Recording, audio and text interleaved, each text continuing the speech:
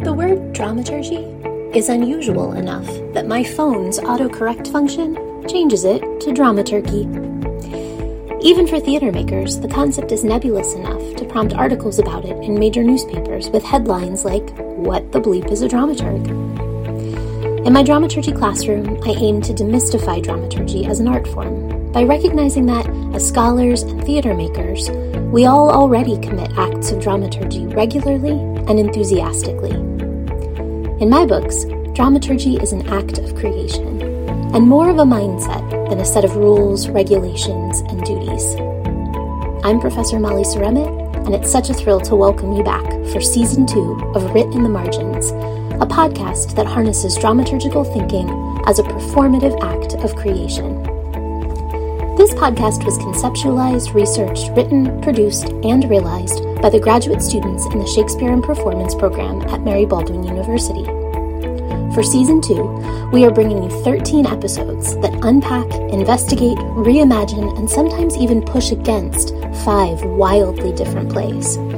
El Muerto Disimulado, or Presumed Dead, by Angela de Azevedo, The Antipodes by Richard Broome, The Island Princess by John Fletcher, Loa to the Divine Narcissus by Sor Juana Inés de la Cruz, and Life is a Dream by Pedro Calderón de la Barca. These plays sit alongside Shakespeare in the universe of early modern drama, but each has its own unique terrain and orbit, and each episode offers a close look at key features of the landscape from a dramaturgical perspective. In their research, students have deployed tools of structural analysis, contextual synthesis, and creative intervention, and have intermingled their research with performed scenes, original music, and special features galore. Feel free to listen to the episodes in this season in any order. I hope you'll also go back and revisit Season 1 as well. Do visit our website for show notes, transcripts, and bibliographic materials. We appreciate the support of Mary Baldwin University's Shakespeare and Performance program in this endeavor. Now that's enough for me. On to your episode of Writ in the Margins.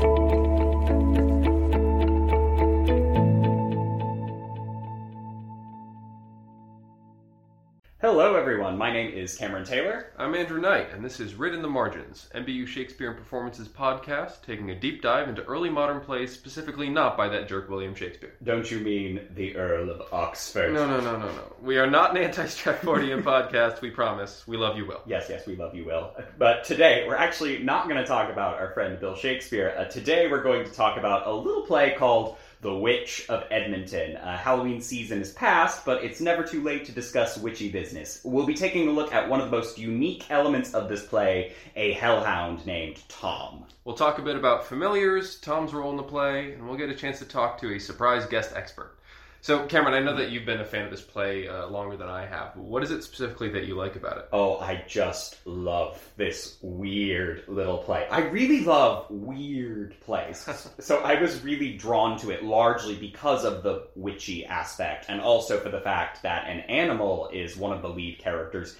In fact, the dog is kind of what ties the entire story of Witch together, which we'll talk about in a little bit. It's just not something you see all that often in early modern plays. Dogs certainly showed up in plays like Midsummer or Two Gentlemen of Verona, but it's another thing to have an evil devil dog that talks and dances and plays the fiddle. A multi-talented good boy, if you will. And usually when a witch appears in an early modern work, she usually acts as a plot device rather than a full character. So I love the fact that we had a very interesting, complex witch role in the form of Mother Sawyer, the Witch of Edmonton herself.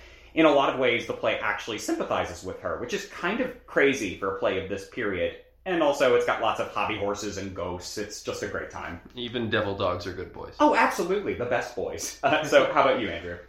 I mean, what was surprising for me the first time I read this was how grounded it feels. The first time I read the play, I was expecting something a little closer to, like, Macbeth or The Witch, as far as, how witchy it would feel. But it actually feels like it's a story in the real world with just a single supernatural element. Sawyer feels very human and garners a lot of sympathy from the audience, I think. It's definitely not your typical witch play in that it absolutely does not feel like they were just trying to, suck up to King James. Yeah, I'm glad we have a chance to talk about this super weird play, and for anyone listening, please put on a production display so we can actually see it. Oh, yes, please, more Witch of Edmonton. I'm sure King James would have absolutely gotten a kick out of this play. So before we start speaking of that, we'll talk about the play itself a little bit, just because it isn't one of the more well-known plays from the Renaissance period. The Witch of Edmonton was written in 1621 by three different writers, Thomas Dekker, John Ford, and William Rowley. Fittingly, this play with three playwrights has three plots. The main plot, which was mostly written by Thomas Dekker, centers around a widow named Elizabeth Sawyer, who is ousted from society and branded as a witch. She swears revenge against the town of Edmonton and makes a deal with the devil to become a witch. In this case, the devil takes the form of a familiar, a black dog she names Tom. As a witch, Sawyer manages to make some farm animals sick and bewitches a woman to go mad and kill herself. Tom then abandons Sawyer when the town arrests and executes her. The two subplots are very different. In one, a young man named Frank ends up marrying two women, Winifred, a maid, and Susan, a yeoman's daughter. He attempts to run away with the pregnant Winifred, only for Susan to follow him. Tom appears and probably compels Frank to stab Susan and then cover up the murder. His crime is discovered by Susan's sister Catherine, and he is hanged. This plot was mostly written by John Ford. And the last plot is about a young man named Cuddy Banks, who wants to be a Morris dancer. Great which name. is a wonderful name. Cuddy Banks. Fantastic. Which is a Morris dance is a type of English folk dance. And Cuddy ends up running into Tom, who tries to corrupt Cuddy to no avail because Cuddy is just so gosh darn naive and innocent. They clown around a bit, they play a prank or two, and then Cuddy banishes Tom from the play when he discovers how evil the dog is. William Rowley wrote most of this one. So obviously these three plots are pretty different from each other, and the only real unifying elements are Tom and the witchcraft. Speaking of witchcraft and familiars like Tom, Andrew, do you want to talk to us a little bit about witchcraft and familiars? Yeah, absolutely. So this play was written during a time when, all of Britain was talking about witches, thanks in part to King James and his obsession with witch hunting. But witch hunting was already in place before he took the throne. There are English laws against witchcraft that had been around since the mid-16th century. And it's believed that around 50,000 people were executed for witchcraft in all of Europe between 1580 and 1630. Wow. The Witch of Edmonton was inspired by the real-life story of Elizabeth Sawyer being executed, but the plot of the play is completely fictional. The trial of Elizabeth Sawyer was heavily publicized at the time, and the character of Tom is based on the reports that Sawyer would converse with a devil dog of that same name, who visited her 3 times a week, sometimes appearing black and sometimes appearing white. The story of Tom matches the common belief in familiars, who were demonic animal spirits who assisted witches. In Jacobean England, the view of magic was a little less Harry Potter and a little more satanic and evil. Cats are far more commonly associated with familiars. That's why you get the common imagery today of a witch with a black cat. Mm-hmm. But there are other accounts of demonic dogs as familiars, including one in 1645 with regard to the trial of Helen Clark for witchcraft. Familiars are alluded to in Macbeth during the first scene when the witches say, I come Grey Malkin, Paddock calls anon. Grey Malkin refers to cats, and Paddock was a word for frogs or toads. Dogs are unique among other animals, though, in that they have a long history of demonic folklore separate from witchcraft. The concept of a hellhound can be traced back to the Greek and Norse mythologies, if you think about Cerberus. Oh, yeah. And in early modern England, stories of ghostly black dogs originated from almost every single English county, which is kind of cool. These black dogs were sometimes said to be the spirits of humans. They were sometimes said to be the spirits of real dogs belonging to a master who had been wronged in some way. Sometimes they were said to be servants of Satan, and sometimes they were said to be witches in disguise, like they were witches who had actually transformed into dogs. There just seems to be something about black dogs in particular that captures the imagination and promotes this sort of fear and superstition. Because stories of these creatures were so widespread, stories like the plot of this play would certainly not seem outside of the realm of possibility. And I think it's important to keep that in mind, that many people at the time would not necessarily have viewed this as fantasy in the same way that we do today. Mm-hmm, definitely not. Evil was a real presence in Jacobean England. So when we're talking about witch, obviously it divides itself into 3 different plots, with the dog acting as the one unifying element. So it would be pretty difficult to try and place this play in a narrative structure like the classic one by Aristotle, which mostly caters to plays with one singular major plot line, or a unity of action, as he would say, which has 3 plot lines, which means Aristotle probably would have had a stroke if he read this play. And like Andrew said at the beginning, the play is very grounded and earthy, with all the plots kind of going on their own merry way. What really ends up forcing these plots together, however, is the dog. He appears in all 3 plots in different ways, as a Mephistopheles-esque tormentor for Sawyer, as a compulsion to violence for Frank, and as an impish prankster for our friend Cuddy Banks. Before we kind of talk about how Tom really shapes the narrative of this play, I think it really is interesting to note that there are only about 2 moments in the play where all 3 plots cross over into each other. There's a scene where Cuddy reveals to Sawyer he's in love with Catherine, Susan's sister, and he asks her to help him win Catherine's heart. There's also the Morris dancing scene where Cuddy and his friends perform for some citizens, and the dance depicts the driving out of a witch. The dance gets interrupted when a constable arrives to announce that Susan has been murdered. In both of these instances, Tom is on stage and performs an act of magic. So for me, this seems to suggest that if we view these 3 plots as individual threads, Tom's evil influence is what ends up creating knots that unite these 3 threads or stories. I've never really seen another early modern play do something like that. Yeah, it's definitely unique. Tom is obviously the thing that holds the plots together. And I think each of these 3 stories could be plays on their own, but each of them need Tom for different reasons. Personally, I think that Tom's role in the Frank story is the most interesting interaction Tom has during the entire play. Without Tom, the story of Frank is just, a man who enters into a biggish marriage and kills his wife, and I feel like it would be hard to garner, any kind of sympathy for a character like that. Oh, yeah. But instead, Tom gives a sense of moral ambiguity to the story, and we're left wondering if Frank deserves his punishment at the end or not, since, depending on the production's interpretation, the murder could be all Tom's fault and not Frank's. That moment in the script feels very nonchalant as far as how Tom influences Frank, but it has the potential to be the most difficult and the most interesting moment to stage in the whole play. In the Sawyer storyline, Tom's impact is obviously more direct. The way that Sawyer is introduced is interesting because she's very sympathetic until Tom arrives and tempts her. Like what happens to Frank later, Tom takes someone innocent, intervenes, and ends up ruining their life. This reflects the view at the time of how influential the devil really was. Of course, the differences between how Tom intervenes is part of what makes this play great. Oh, absolutely. A researcher named Meg F. Pearson even suggests that Tom's mobility is what makes him so interesting. How he, quote, wanders in and out of the plot, unquote, and acts in direct contrast to the, quote, stasis of Edmonton, unquote. So obviously the entire narrative really revolves around this dog. He is the veritable maypole around which the threads of the plot dance. And this means that how you choose to stage Tom is going to affect your production in a very major way.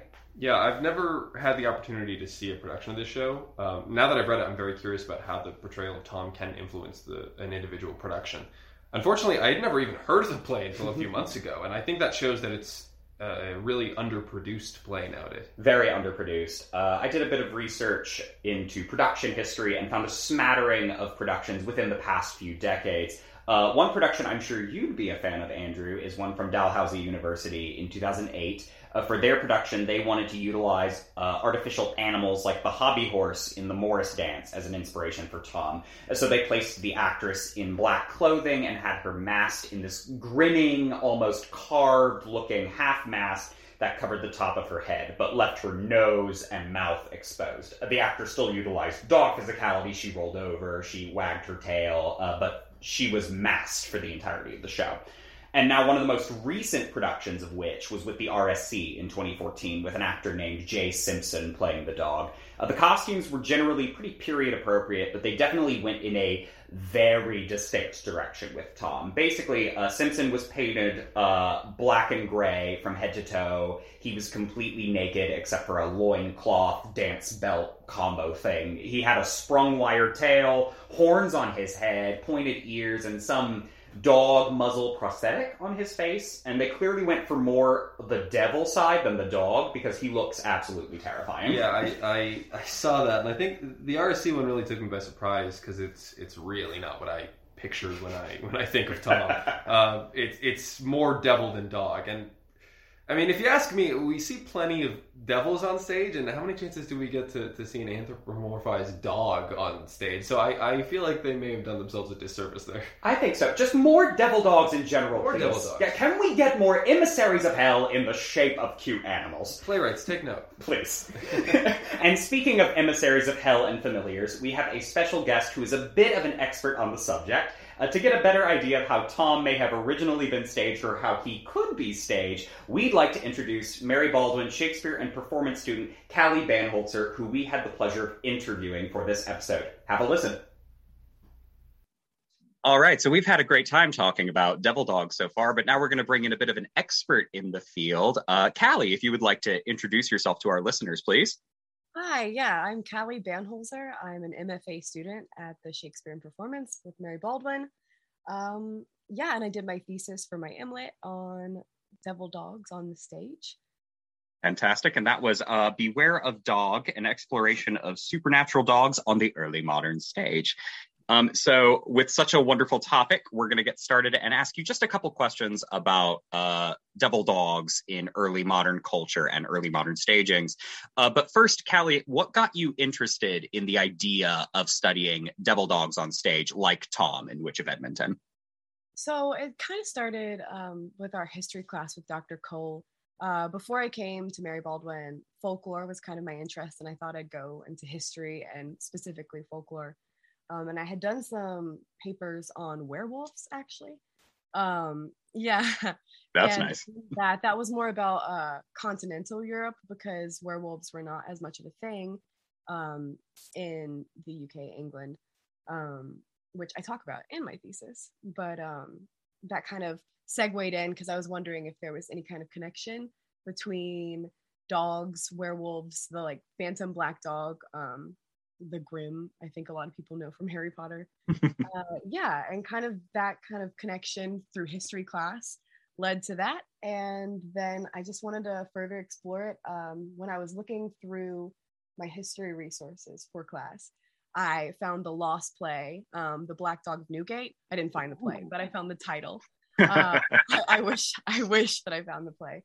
So the idea that this like play about a black dog, that was lost, it was just really intriguing. So that kind of led me down that pathway. Awesome. No, a lost play. Wow. I'm surprised to hear that werewolves weren't really a thing in the UK. I mean, there's a whole song about werewolves in London. I know. Oh my God.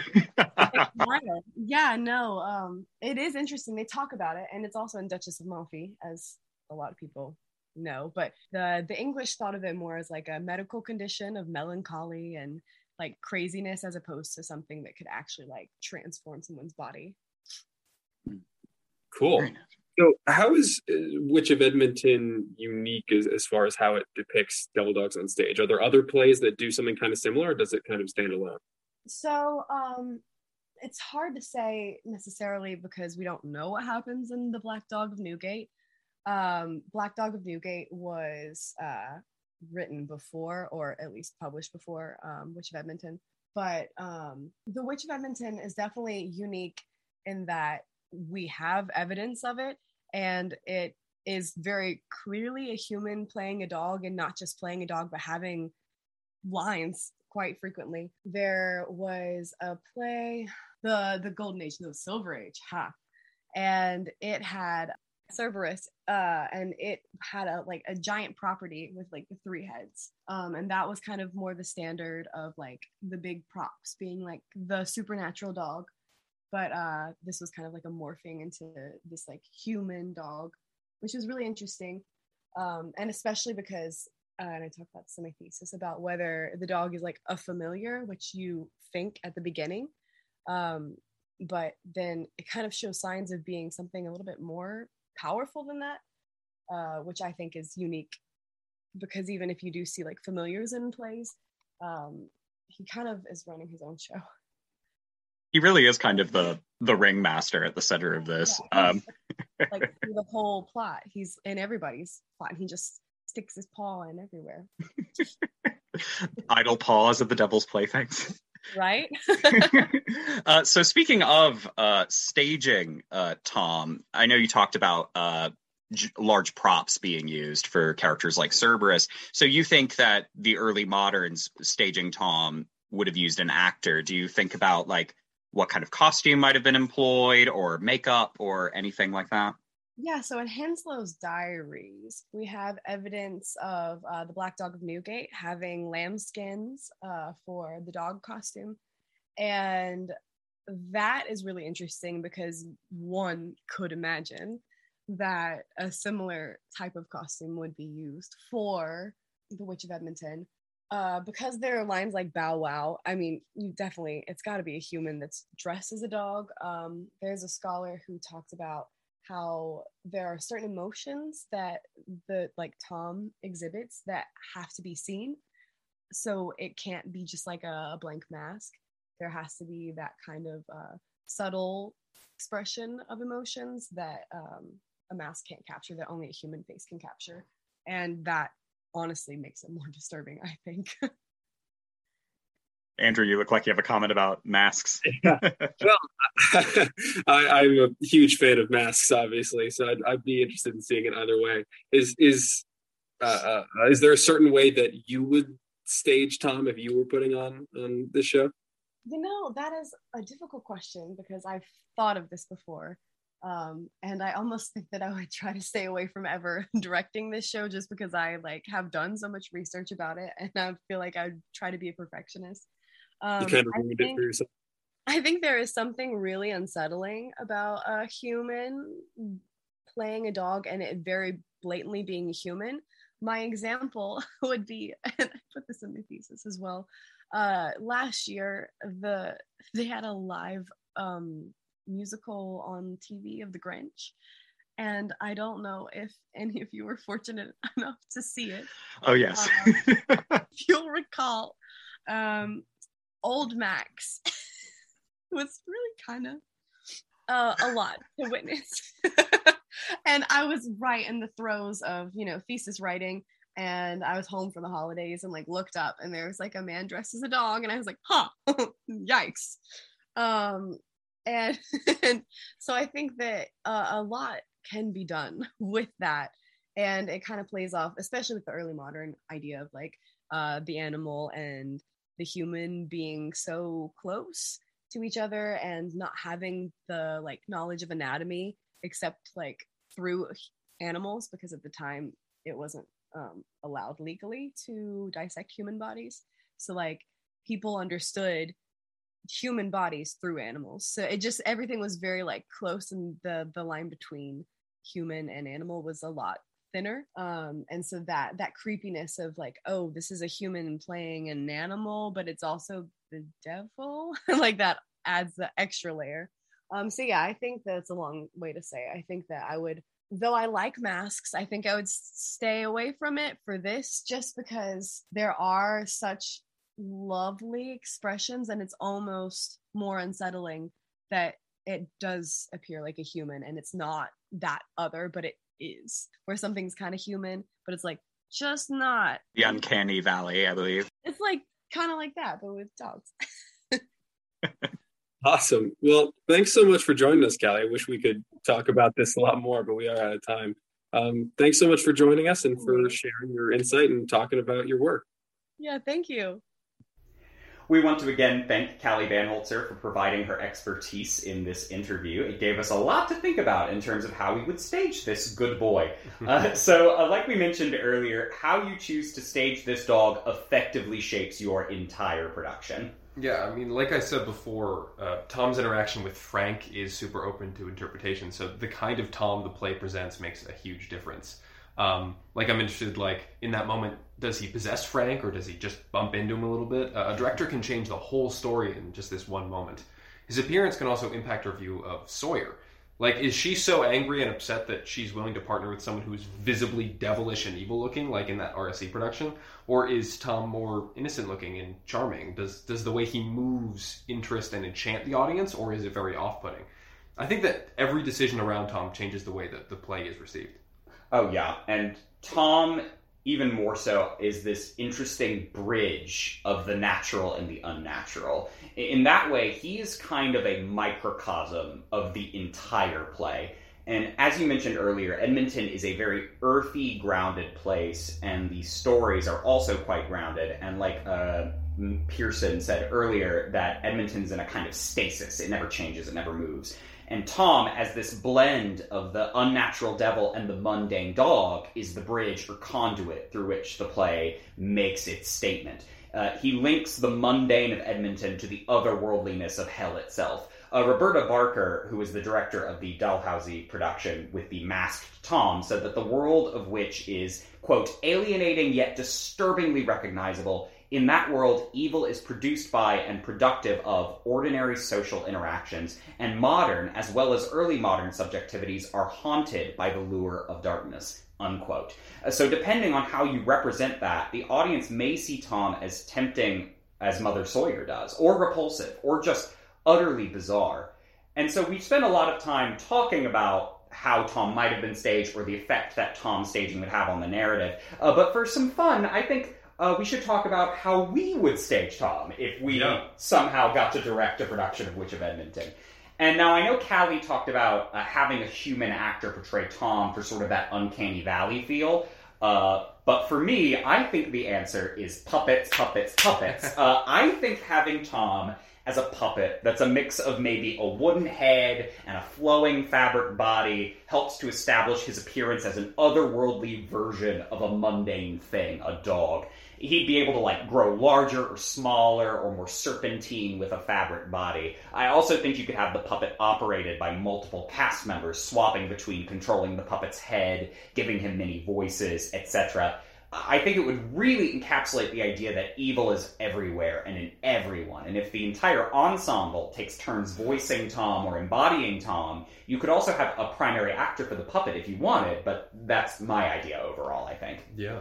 I don't think anyone's going to be surprised to hear that I think masks are the way to go here. And What? I know that Callie said she was skeptical of it, but I think depending on the type of mask you use, it can really be effective. I do like the idea of puppetry, but if you wanted to do it without a puppeteer, a masked actor with experience in animal movement work or something like that could be really great. With a full mask, you'd get that eerie effect of words coming out without a mouth moving that you were talking about. Mm-hmm. And you could still split the lines up among the cast if you wanted to. The drawback to that would that the dog would necessarily have to be especially large, but I think that plays into the hellhound imagery. And I think it means that there's no risk of a puppeteer pulling attention away from the effect. Mm-hmm. I think that the RSC's Tom was definitely too devilish and not dog-like enough, so I would want like a dog mask specifically made, not a devil mask. Oh yeah, I agree with that. Sorry, Callie. I know we went kind of in the opposite direction. I'm surprised only one production we've seen so far, though, has really used either a mask or a puppet, though. It seems like both tools would be very useful, especially with how much the narrative shapes itself around this character, around Tom. Given how prominent devil dogs and familiars were in the sort of witchy mythos of the time, anchoring the entire play around such a creature really cements the idea of evil being present in seemingly everyday places, like Edmonton, or even a cute doggo. Well, unfortunately, that's all the time we have for today, but thank you so much for listening to this episode of Written the Margins. For more Witch of Edmonton, make sure to check out our other 2 episodes on this play from our brilliant classmates, and try the episodes on Convent of Pleasures, House of Desires, and Fuente Abahuna. Yes, thank you all for joining us and for taking the time to listen. Take care, and watch out for hellhounds.